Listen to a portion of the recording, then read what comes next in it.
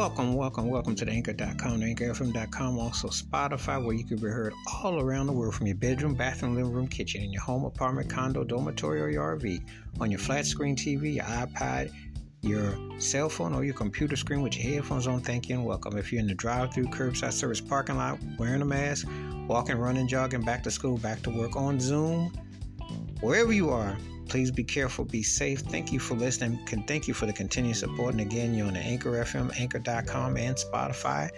And wherever this broadcast is held, thank you so kindly for your support and continue listening. This episode, I'm going to talk about an artist who I admired a great deal. He passed this past week. And when I listened to his music, there were so many cuts that I always dug. I liked his approach to music. He was a multi-instrumentalist, he was an arranger, he was a producer, he was a composer.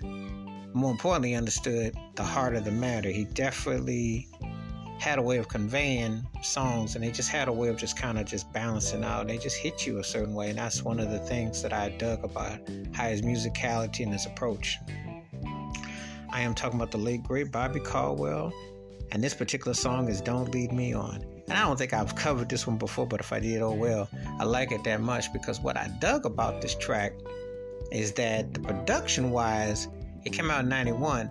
It had a definitely lean towards what was happening with LA and Babyface, had that Babyface feel and kick.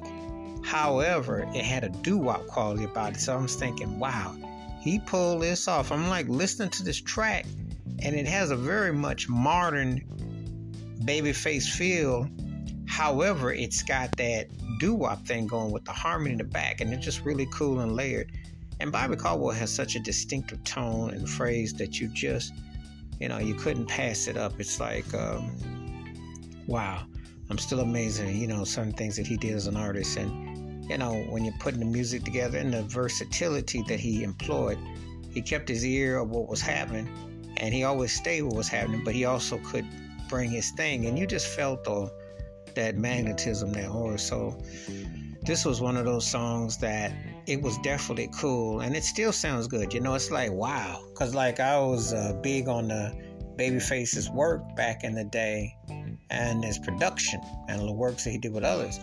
And this is like one of the best songs that Babyface didn't have a hand in, because it has a fullness to what he would do, but more of a fuller thing. So that's what made it work so well. But Bobby Caldwell, definitely, a very talented artist, musician, and very versatile and creative, and always kept some feeling in his music. Rest in peace.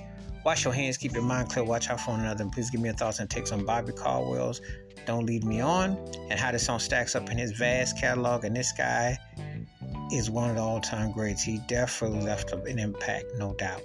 Keep it funky, keep on the one. Please be safe, be careful out there. If you're not heard Bobby Caldwell's Don't Lead Me On, please do, and let me know your thoughts and takes. Again, be careful out there, be safe.